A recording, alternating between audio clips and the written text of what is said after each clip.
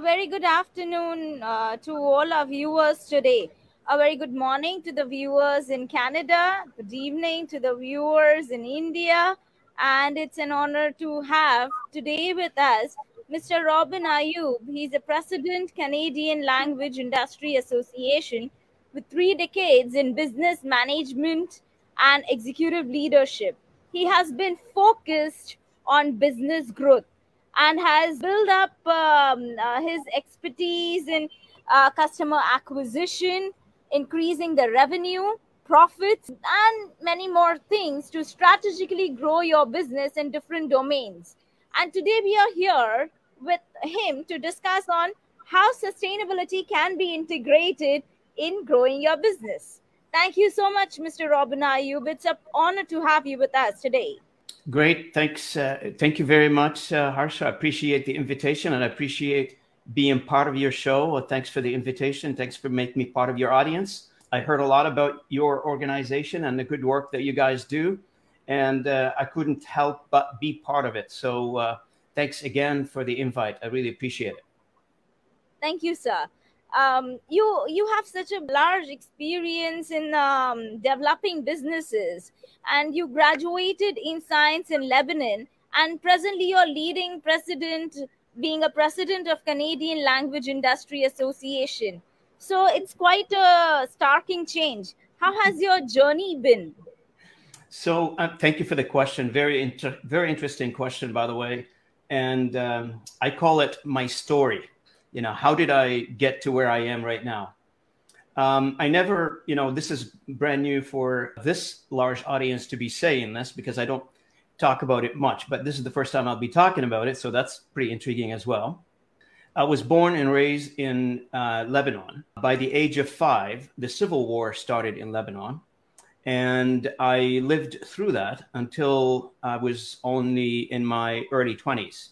During which you had to do like any civil war, like we're watching right now on television unfolding in Ukraine. This was happening in my hometown and where I grew up in Lebanon as well. So we had to survive as a family, mom and dad, they had 5 kids. They had to survive the civil war. They had to try to give us education as much as they can, send us to school, etc. in the middle of all this. I escaped, long story short, I gained my education in Lebanon. I have my degree in computer science, and during which I was working for a bank. I remember I started my work early with, like everybody else does during college. You do get a job in somewhere to sustain your education, basically. So I got a job as a teller at a bank while I was going through my education. As soon as I graduated, there was a major incident. I was coming back from my office, and during the war, there was shelling on the highway as I was driving, and I remember there were shells that fell around me in the area. And long story short, I drifted off the road because of that. Ended up in an accident. I ended up in a hospital to treat me a little bit. And after I finished, luckily it was not life-threatening injuries or anything. But after I finished with the medical treatment, and I'm talking like early 20s, I ended up asking myself a question. There got to be a better life out there. Early in my life, and I only projected life to be what it is, what I grew up to know, what I saw, in my own eyes when I was a kid. So I started asking myself the question, where could be a better life for me outside? So I took my younger brother with me. We're 5 kids. So I took my younger brother with me, and we escaped and we went to Cyprus. We got a job and we started working. And then our house where we used to live in the Beirut region, during that time, mom and dad and 3 of my siblings were still left in Lebanon. That house got destroyed because of the war. And mom and dad had no place to go. So we wanted to figure out how to rescue the rest of the family. And so we ended up trying to figure out, where do we go from here? I mean, we're in Cyprus, not because we want to immigrate to anywhere else. We're just trying to shelter ourselves from all the hostilities that were going on. So I ended up going to ask around. So we found a place, at the time, The Canadian government, luckily, and thanks to the Canadian government, was accepting immigrants to come to Canada, and we had nowhere else to go, so we ended up coming to Canada, bringing the whole family to Canada. I came to Canada, and in 1990, in the middle of February. You know, we lived in the Middle East all of our life, and you land in Canada in the middle of February. That's a shock. It's a shock to the system. So we ended up in Canada, and I landed in Canada, and I didn't speak a word of English at the time, and I only spoke French and Arabic. Those are my Arabic is the language of mom and dad, and the house that we grew up in, and French is the school language. So when you go to school in Lebanon, you study French. So I didn't speak a word of English, and we were in Montreal at the time. I figured, you know, it's a big city. I don't want to be in a big city. I just came from a big city. I didn't end well. So it said, let's go figure out where can we go from here. We ended up going to the province of New Brunswick in a small town called Fredericton, which is the capital of the province at the time. And arriving to Canada was nothing really. We had a few dollars in our pocket, nothing else. So ended up staying at the basement of a church for a couple of weeks until we figure out what we need to do. I got my first job. Nothing in the education that I took had nothing to do with the job that I initially obtained. You know, I'm proud to say I started in a small menial jobs doing construction work, and then the head of the company where I was doing the basically sweeping the floor. That's what I started doing. He figured that I'm a computer programmer. Somebody told him. I don't speak English. So there was somebody intermediary trying to fix all these conversations, trying to translate all these conversations. And that's maybe down the road why I drifted into like localization business. Long story short, I was doing construction during the day. I was doing programming for that individual at night. And it mushroomed from there. My name got out that I'm a computer programmer. So I started working for companies like Blue Cross, Purolator, etc. And from there on, I went to telecom, and in telecom, I did system engineering and network design and a few other things like telecom would do. And one day we were supposed to be presenting to a customer about our, sales manager was supposed to do it. I was supposed to help him design the system. So the sales manager didn't make it, was not able to come to the meeting. I remember the CEO of the organization coming into me and telling me, hey, today you're going to be the salesperson. I said, no, I'm an engineer. I don't do sales. And he said, no, today you are going to do the sales. I said, yes. So I couldn't refuse the instructions or what he asked. So I ended up going to the meeting, playing the role of a sales manager, although I'm not a sales manager. And so, but on my way to the meeting, I said, what was the objective? What do you want me to do in this meeting? He said, Robin, we want to win the deal, like typical salespeople, right? They want to win the deal. So I went in, I did the presentation for the client, and we ended up winning the deal. And that was my shift in my entire life, because right after that meeting, the CEO of a large organizations take me out for lunch, and he tells me, from here on, you're a salesperson. Forget all that stuff about technical and doing all the design and computers and all that stuff. You're a salesperson now. And my career took off in that direction in the business development, which I'm blessed with. And I'm blessed to know what I know now and the experience that I've gained and what doors this particular shift in my life has opened to me.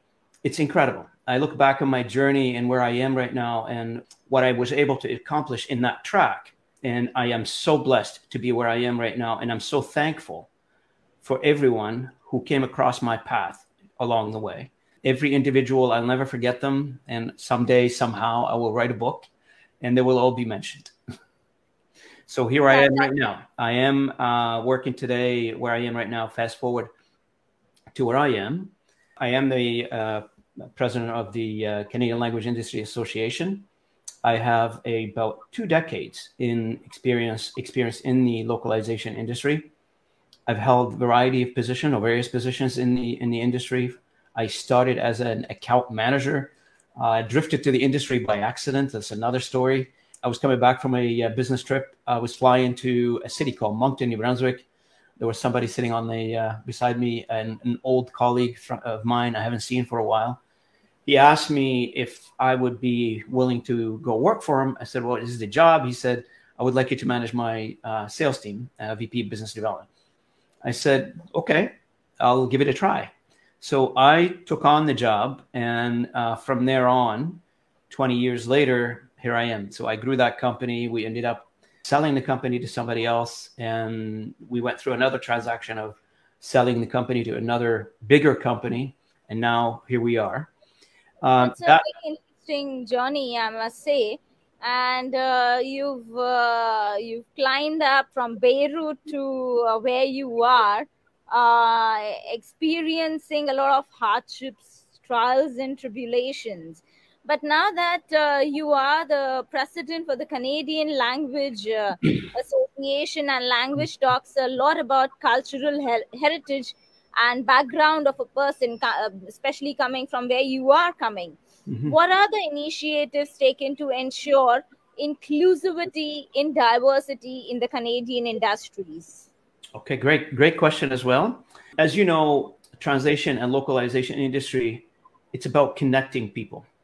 It's about being the bridge between various demographics.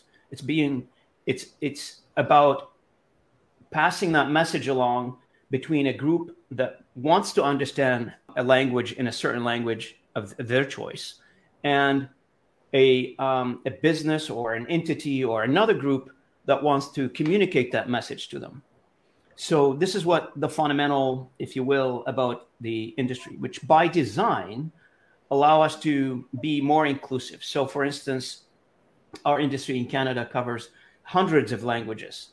So that allows us to employ people in a variety of origins, variety of mother tongues, because we need people to speak those languages. So by design, the industry is opening opportunities for various demographics, for various ethnic groups, because we need them. We need to, that's a business reason, and B, a community reason. So we want to make sure that we're communicating. For instance, the city that I live in, which is called Toronto in Canada here, the city is a melting pot of variety of various demographics. So, the last count I have in Toronto, there's about 128 spoken languages. So if you are a business in the localization industry or the translation industry in Canada, you've got to be able to accommodate these groups. And how do you do that? Is by reaching out to these groups and building bridges and bringing them over to you in terms of either being a freelancer contractors for us, so creating jobs for them, or hiring them permanently on your staff. So the business that we're in, I think it could be used as an example of inclusivity in the way we work with those with each other as groups of humanity or humans that we're trying to communicate together.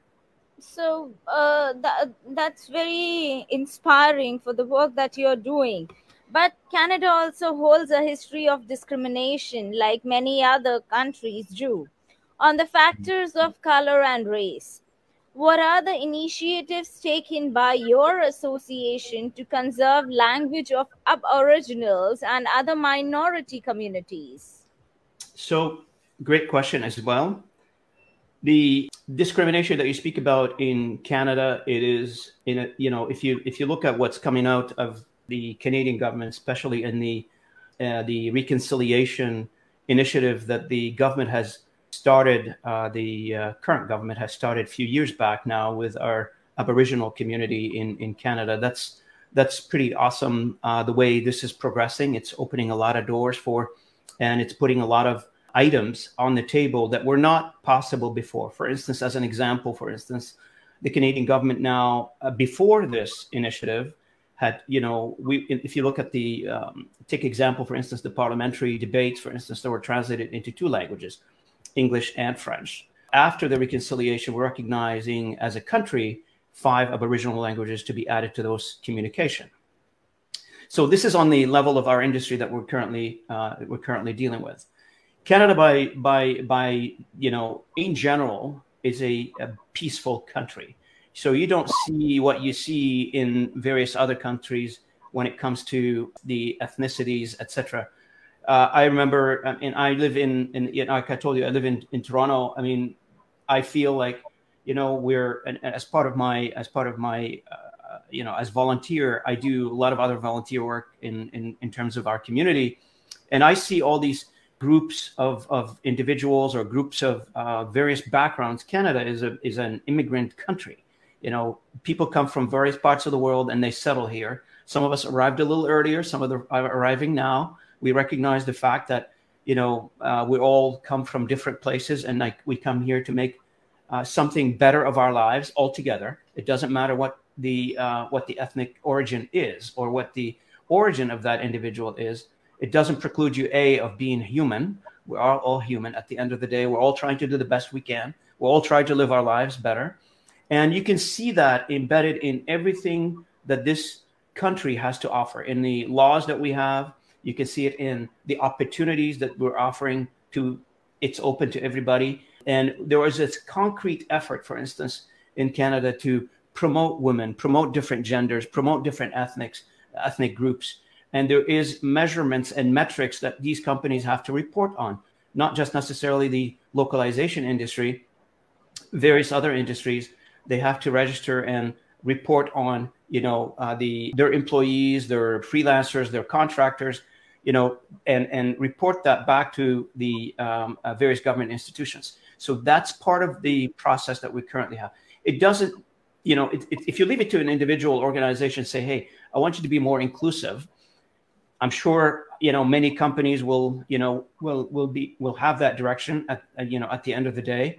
But if you combine the inclusivity plus some sort of a reporting, I think that's soft enforcement, if you will. And I don't know if I can use the word enforcement in this case, but it would offer some sort of a reporting on the metrics. Yeah, definitely.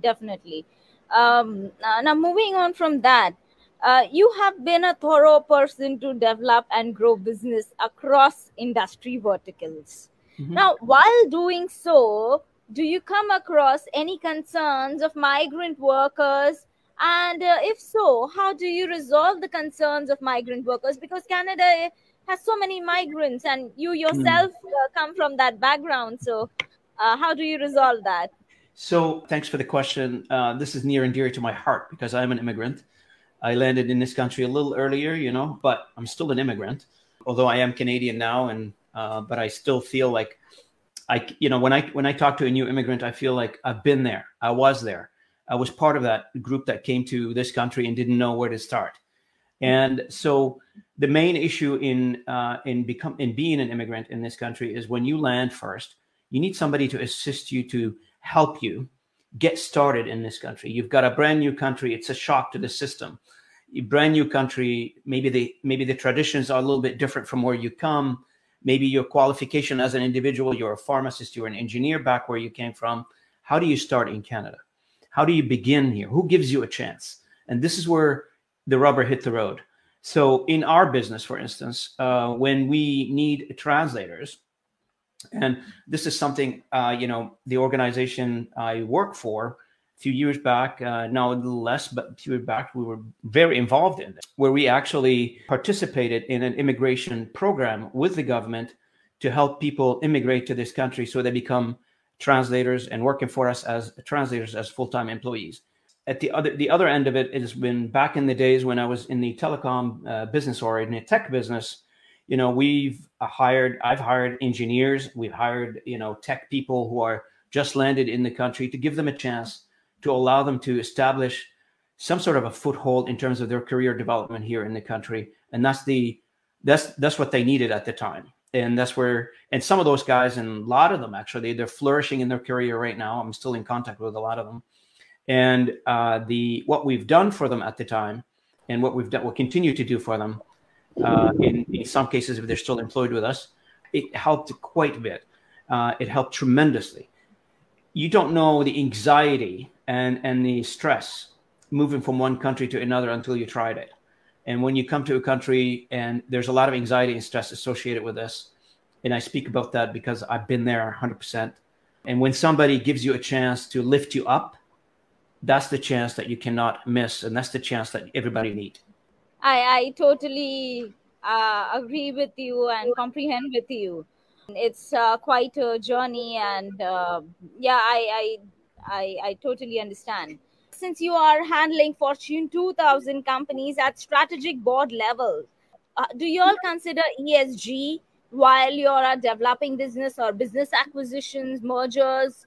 If so, what are the factors that you all consider? Yeah, so a couple of correction. One is I'm not handling acquisition for Fortune 2000. B, was I involved in mergers and acquisition? Of course I was, in variety of levels. So discussions in between, scouting for perhaps an acquisition target. Yes, I was involved in those. The fundamental question, though, the basic of the question still exists. And I understand where you're coming from. So do you consider, and let me rephrase what you just said, do you consider the ESG element in an acquisition process? Of course, it has to line up. Any acquisition, it has to meet the cultural parallels, if you will. So if you look at an acquisition now and the culture doesn't meet, that means it's not going to be successful. So you look, what I mean by culture is the company culture. So company culture A wants to buy company B. If the cultures are not parallel business-wise, it doesn't work, because then you're going to have a clash, and then that transaction is going to fail anyway. So the emphasis starts from, do we have, is beside all the mathematics around, is it successful business? How much do you want for the business? The second question is, on the human side of it, does it really fit?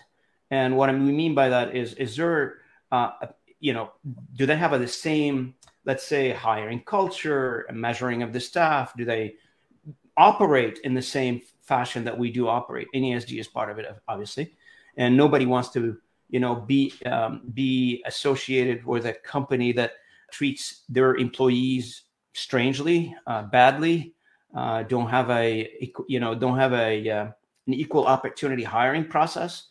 Why would you want to do that? So those are my personal opinions, by the way. I've been there. I've touted those before. So back to your question, ESG is very important. And also, we being an education institution, what are the 3 topics that you think we should include to help the businesses to increase the profits plus implement sustainability together? Okay, thank you for the question again. So the various topics that you probably should include in your program or in your education curriculum. One is speak more or talk more about issues that reflects the concerns and the problems that the humanity is facing right now. And the curriculum should target about ways of solutioning them. So how do we solve some of these problems that we're currently having? And they don't need to be, they could be large problems, like, how do we cure the globe from various diseases and from various issues, the reliance on a variety of fossil fuels, etc. So those could be conversations to be had, but they don't need to be as large as this. From a company perspective, focus on the efficiency. How do we create profitability? Is by, I don't know if you guys talk about it in your curriculum, but there may be an opportunity for things like Black Belt, Six Sigma, and a few other things that you probably can emphasize in trying to, because those, when we talk about doing things efficiently and efficiently and use as little resources as possible to do something, it doesn't just necessarily increase profitability, but at the same time, it helps the environment, it helps a variety of things. So in that regard, process improvement as a subject in any conversation is very interesting and very important. And the objective there is do more with less. And from a variety of ways, this is a great conversation. You can increase profitability, increase revenue, and you can cure the illness of the society and the environment specifically. If you're in a manufacturing environment and you do process improvement continuously and you adopt that in your process on a day-to-day basis, you're definitely going to be using less resources to produce more. Thank you. It's very well said. You can increase your profitability, revenue, as well as kill the illness in the society. Thank you very much on that note, Mr. Robin. It was an honor to have you and wonderful to learn about your journey. Very inspiring for all of us. Thank you. Thank you so much. Thank you so much. Appreciate it.